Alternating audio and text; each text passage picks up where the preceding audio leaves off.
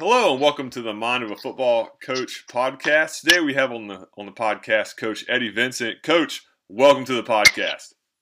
Thanks for having me. Coach, give the listener a little background about yourself so they know what you're all about. I'm from Marion County originally.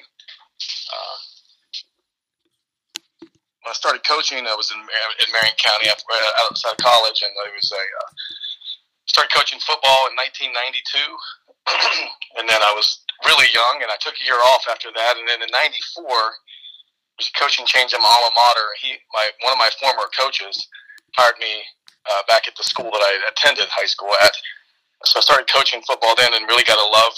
Once I got it in me, it was like an infection or something. I couldn't get it out, and stayed in Marion County for 6 years, and I coached a little bit of track in there off and on, but had an opportunity to become a head coach at 30 years old, and I took that opportunity. I was named head coach at Buchanan Upshur High School. I'm currently principal at that school, but at the time I was 30. This was 20 years ago, and I got my first head coaching job.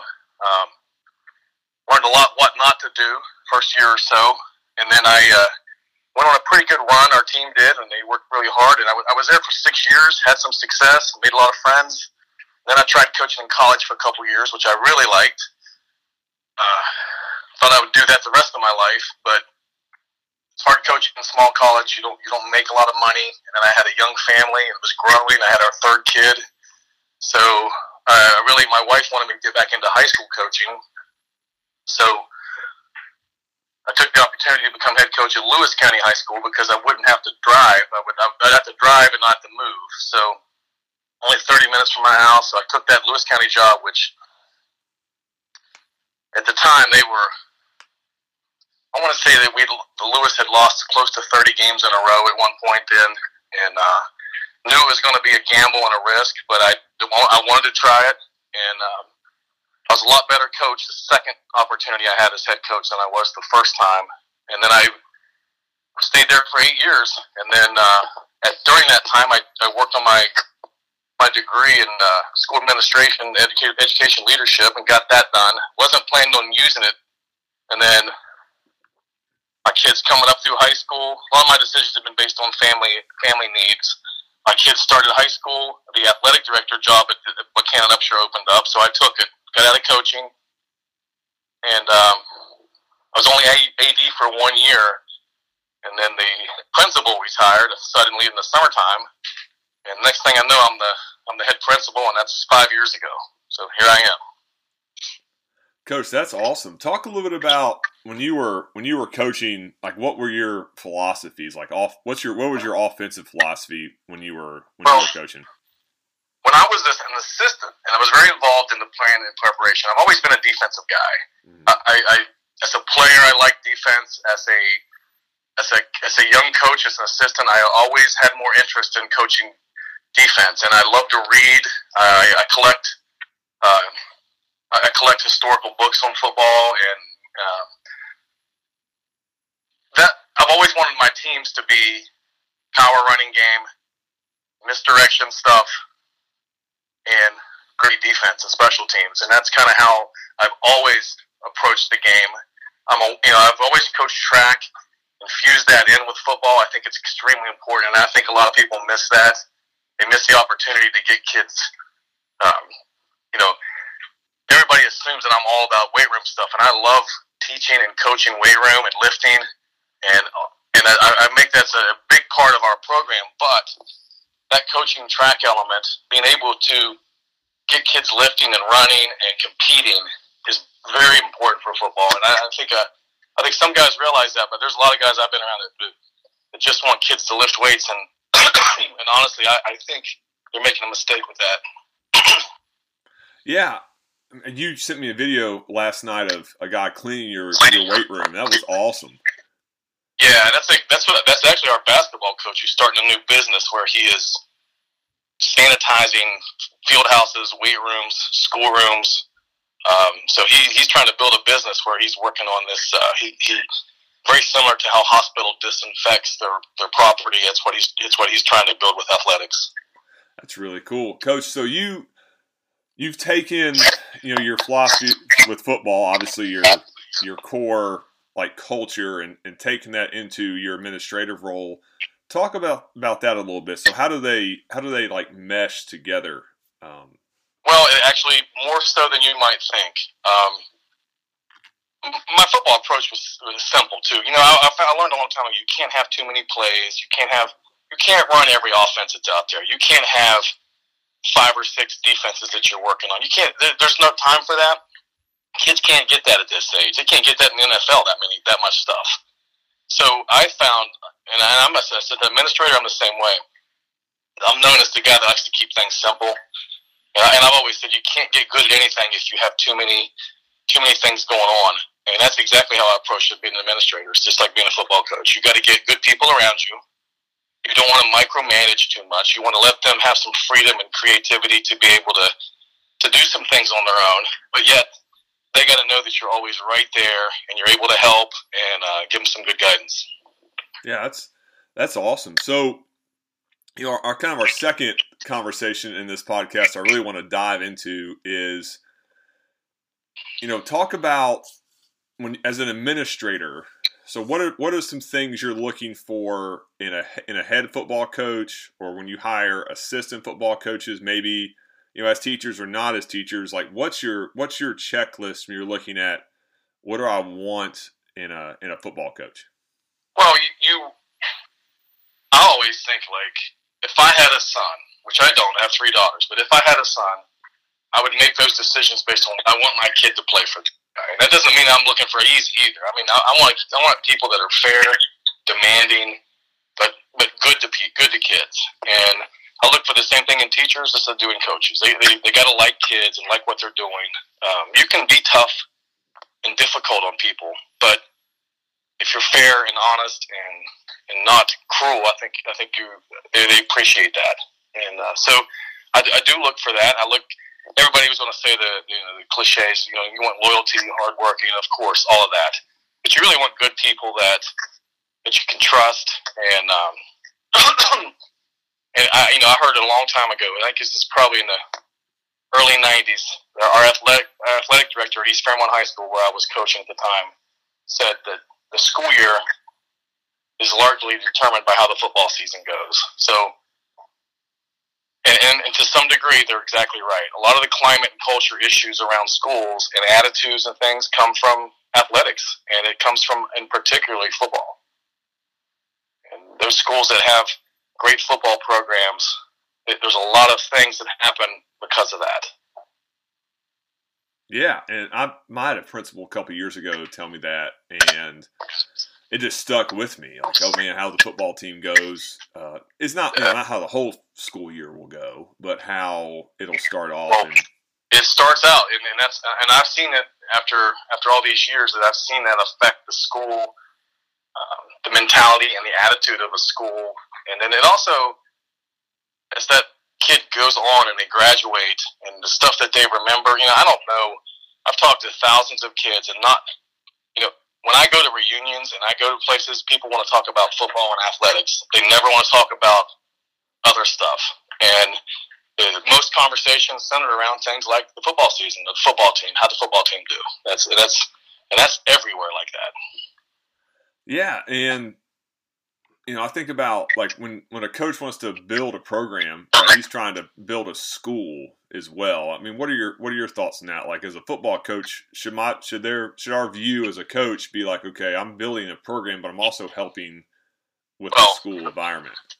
And those kids, those 30, 40, 50 players that you have on that team, they are delegates and liaisons from you. So you got these 30 to 50 kids or so playing. Those are the liaisons to the community and to the parents. And if those parents and their community members are happy, and a lot of their information comes from your players and your students.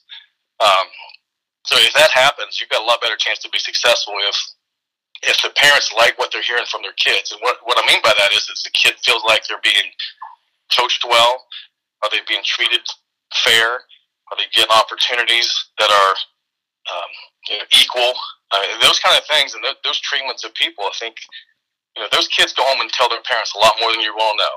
And then if you have that where the parents start trusting you, and I felt like that I had that going in Lewis County where the parents, they were believing, we were running wing T football and 50 defense, and we were able to convince our players that this was the way to win, and they believed that, and it worked.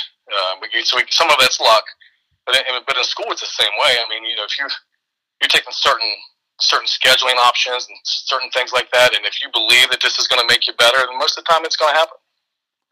And if your teachers believe in it, your kids will believe in it. And those same kids go home and tell their parents about the teachers and their counselors and their principals. Yeah, that's the ticket, getting the buy-in. So how do you, what are some ways that you, or some steps you took to get that buy-in? Well, I think, and I want to cite the Lewis County experiment of mine. For eight years I was there. I think our kids and our parents recognized how hard we were working. So that buy-in, they're like, whoa, I want to have weightlifting, and guess what? Me and all my coaches are going to be there every time. And we're not there working out with you. We're there coaching you. Olympic athletes still got to get coached. So you may be working out for a couple of years. You still need some help, though. And you still got to be coached up. And so to me, our players saw how hard our staff worked. And when I first got to Lewis, during the season, we would work as a staff. We worked 7 days a week. We have film sessions on Saturdays and Sundays, and we did that for several years until we got the thing off the ground and really working. And we didn't change offenses or defenses the whole 8 years I was there. Same terminology, everything, all the way through. So, in fact, Lewis is still doing that. I've been away from there for 5 years, but they're still using the same offense and defense that we started in 2007 with. Wow, Coach, that's awesome. You really, you set that culture, and it's in stone. That's fantastic. Yeah, I'm real proud of it. And most of those guys that are there now were there with me as assistants. And I had a tough. That's a tough decision, a life decision you make when you want to leave something you love. And there's many days I wish I was still coaching football, honestly. And being a head football coach is just as hard as being a principal. I always tell people. I've told teachers in the past that don't complain about this coach because he has to give his test on Friday night and the public gets to watch. And his reputation, he's at the mercy of a bunch of teenage boys playing a sport on a Friday night in front of a couple thousand people, and that's his exam. He has to give it every week. So, I always said if some of our academic people thought the same way, they'd prepare a whole lot better if they knew that all of their 200 students have to take a public exam once a week. Yeah, it's funny you say that. A couple of years ago, I was talking to a principal where I was working, and they were talking about my evaluation, getting my goals in and stuff. I said, my evaluation is on Friday night. That's right. That's where I get evaluated. You got a couple thousand evaluators. Yeah. And the other thing about football season, the season itself, I always say, okay, so if the SAT test is our ultimate measuring stick for students, then how are teachers going to prepare those kids? So, because if it's football season, it's 7 days a week. You're working. I used to come home on Friday nights and start watching film before the Saturday morning film session. Now, could you imagine teachers doing that and preparing like that to give a kid an exam where they would work on Saturdays and Sundays as a department, trying to work on ways to plan for the week and prep so that the kid could be successful taking the SAT test? That stuff doesn't happen like that. And especially doing it for no pay. Yeah, And I'm always shocked at the number of people that want to coach football for the low pay or no pay at all. It's amazing to me, the hours that they're willing to do. Show me another field outside of coaching that people do that with.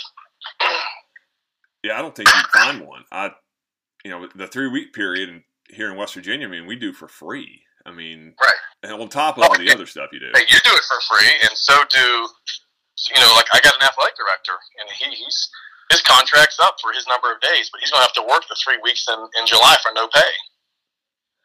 Yeah, it's because we love it, I guess. Well, that's right. But I'm just saying, I remember I've seen guys volunteer and put in just as many hours as I did as the head coach for no pay at all. And they have families. They have other jobs that they don't, they may not be making a lot of money, but they're still willing to do that. And I can't think of any other field other than particularly coaching and especially coaching football that applies to. Yeah, that's great insight there, Coach. That's fantastic. Talking about meetings, one of the things that I've kind of experienced, I guess we've all experienced, is these Zoom meetings. So if you were a football coach again, let's say you go back in time, how would you use like the Zoom meeting, the Google Meet? Is that something you would want to use in your program? Yeah, well, of course, you're not. When I was in coaching, there was that nobody had to do that. In fact, when I left, we were just getting into huddle and things like that. I mean, that's how fast things change. And 5 years from now, it'll be a whole different conversation that we're having about what football is doing or not doing or whatever. I don't know how I would do it. I've seen what my coaches now have to do. I think it'd be easy to do the staff Zoom meetings and to have staff meetings like that. I think to have team meetings like that, I mean, that would be tough to have. You'd have to. I mean, I can see how you could do it by position coach, possibly. How you would have how we normally had a breakout session. You would have it.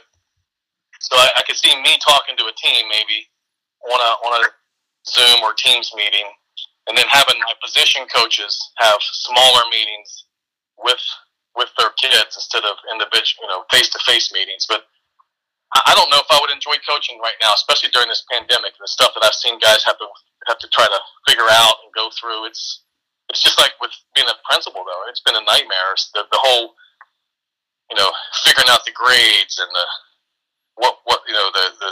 the preparation at the end of the year and graduation plans and all that stuff. It's been difficult. So I know it's going to be difficult in athletics too, particularly football because of the teaching element in it. Yeah, and I think about, like how are we going to go forward? So what's your take on, what's next in this COVID-19 pandemic? One thing I see coming out of this that's going to be positive is that I think facilities will be cleaner, and I've always worried about sanitation, and of course, the problems used to be what you worried about was ringworm and skin, MRSA and things like that you could get in a weight room or a locker room. I think one of the real bright spots about that will come out of this is I think we'll be a lot more sanitary in how we do things. But I don't know, I'm hoping this thing is, I got a feeling that the COVID thing is going to be something we have to deal with the rest of our lives in some area or some element. So hopefully the medical world can figure out a way to lessen the effects with medicine or something but I'd hate to see our way of life and particularly our way of athletics and I was sitting around the other day, I can't imagine this country not having a football season on a Saturday or Friday night or Saturday afternoon. I just can't imagine it. So I'm worried about it. I don't know how it's all going to play out, but there'll be things that happen to this that turned into positives. Yeah, I think about our staff meetings on Sundays, football staff meetings. I'm going to do them on Google Meet instead of having guys drive from all over. Yeah, but it's just like an online class where I've taken online classes. You know what though? I like regular classes. I like classrooms. I like teachers. I like that interaction. I still don't like the technology meetings and those virtual meetings and things like that.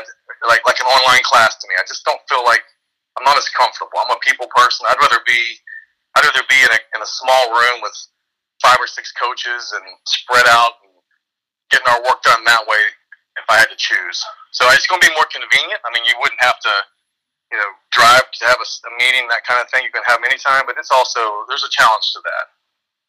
Oh, absolutely. Yeah.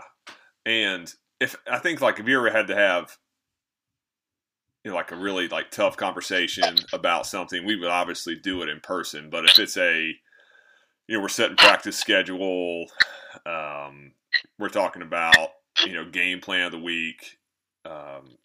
Now with Huddle, you can do practice scripts, playbook stuff. That's really taking a lot of work off. Oh yeah. Coaching. Oh, you're going to have, and just like in a classroom, you're going to have some kids that don't have as good of access as others. They're going to have distractions. We have kids who share, they have slow internet, and they can't get online where somebody else in their family is online because of the bandwidth and all that stuff. So you're going to have those issues. And what do you do with the student who can't get access? And what do you do with your player that lives somewhere that they can't have the access that the other kids do? Right. That's stuff you guys are going to have to deal with, and it's the same as the principal dealing with some of our teachers and students who don't have the equal access. Yeah, and all our player stuff will be in person, but the coaches, I'm looking at virtual, but who knows? We may not like it, and that's one thing that's great though about football coaches. I feel like is as a profession, we're generally open to experimentation. Yeah. And I want to say this because I feel like I need to. I told you I've coached track and football, but I've been around other sports, and there's still nothing better than the camaraderie of football coaches. And I'm talking about guys who coach against one another. Some of my best friends are guys that I've coached against, and we've remained friends. But we can go sit down at a table, even though we're going to open up the season against each other, and talk X's and O's and share ideas that might help somebody, but you still do it anyway. Football, again, I say this is the other thing. Football is one of the few sports that do that. And I'm not cutting on any other sport, but I don't know if basketball coaches do that like football coaches do. Yeah, the football coach community is so open. I mean, I've stolen everything I've ever done from somebody else. Well, there's nothing really new. I mean, the stuff that people think is new in football is really old. It's just it's renamed and recycled, and I don't know if there's anything truly new and innovative. It's altered things, and like I said, I look back at some of these books that I have that are 40 and 50 years old, and it's unbelievable the insight that some of these old coaches have. Oh yeah, I mean I had a book from like 1970, and we actually used some of it like verbatim a couple of years ago. Oh yeah, and there's so much good stuff out there, and I really like how there's young guys like you are doing these podcasts and using Twitter and things like that to help the coaching profession. It's a great thing. Yeah, I started this podcast just it was selfish actually, so I could go back and listen to people talk, right, and steal some ideas. Oh, always looking to borrow things. Oh, absolutely, and it's turned into something that's pretty cool. I mean, I don't have a ton of listeners, but hey, it helps people, I guess. No, and especially during times like this. I mean, I love having a conversation about football, and I still, even though again I've been out of it for 5 years, I still watch games like I'm coaching, and I still read, and I still draw X's and O's, and every once in a while I'll send a friend something that, hey, take a look at this play, or tell me what you think. And so there's nothing better than engaging in a football conversation, especially about scheme and stuff. Yeah. Coach, as we wrap this thing up, talk about what would be some advice for a coach that's looking to get into administration? Because I know there's a lot of guys want to do that or have done that. What are some main things people need to do? It's kind of a trap, honestly. I mean, you get the illusion that, I know guys that go into administration, and honestly, a lot of them do it. A lot of coaches have left coaching and went into administration. They were either burned out of coaching, or there was an impression that they were going to make more money. And most of the time, you do make more money, but you also work more days. That's what I tell you. I'm just like a teacher. I just work 60 more days than you do. And so, yeah, you make more money as an administrator, but you have to work for it. I would say my advice is I see guys getting out of coaching too young and getting into administration too early, and then you're looking at 20 or 25 years where you're going to have to be an administrator, and that's tough to survive. There's a short career span for particular high school principals and superintendents. It's usually a 3 to 5 year deal, and you're looking elsewhere. And I see guys getting out of coaching in their 30s that they didn't think first of all, you shouldn't have been burnt out in your 30s, but for whatever reason, they make that professional decision, and then 5 years later, they're like, "Whoa, I got 15 years left. What am I going to do?" And that's and it's hard to go in reverse. So you start making more money, you get a family, you start living a certain lifestyle, and then if you want to go back into the classroom and back on coaching, you're going to take a pay cut. Mm-hmm. And that's the trap that people fall into. And honestly too, most good administrators that I've ever known were coaches at one time. But they're able to relate to people and groups and teams better, and they've also had to deal with defeat and deal with adversity, and they're able to tolerate things easier than a person who didn't coach anything. Oh, that's good, Coach. That's some good wisdom, Coach. I thank you for coming on. This has been really informative for me, for sure. All right, man. Anytime I will listen to your stuff, and I appreciate you having me. Coach, you're the man. I appreciate you. All right. Take care.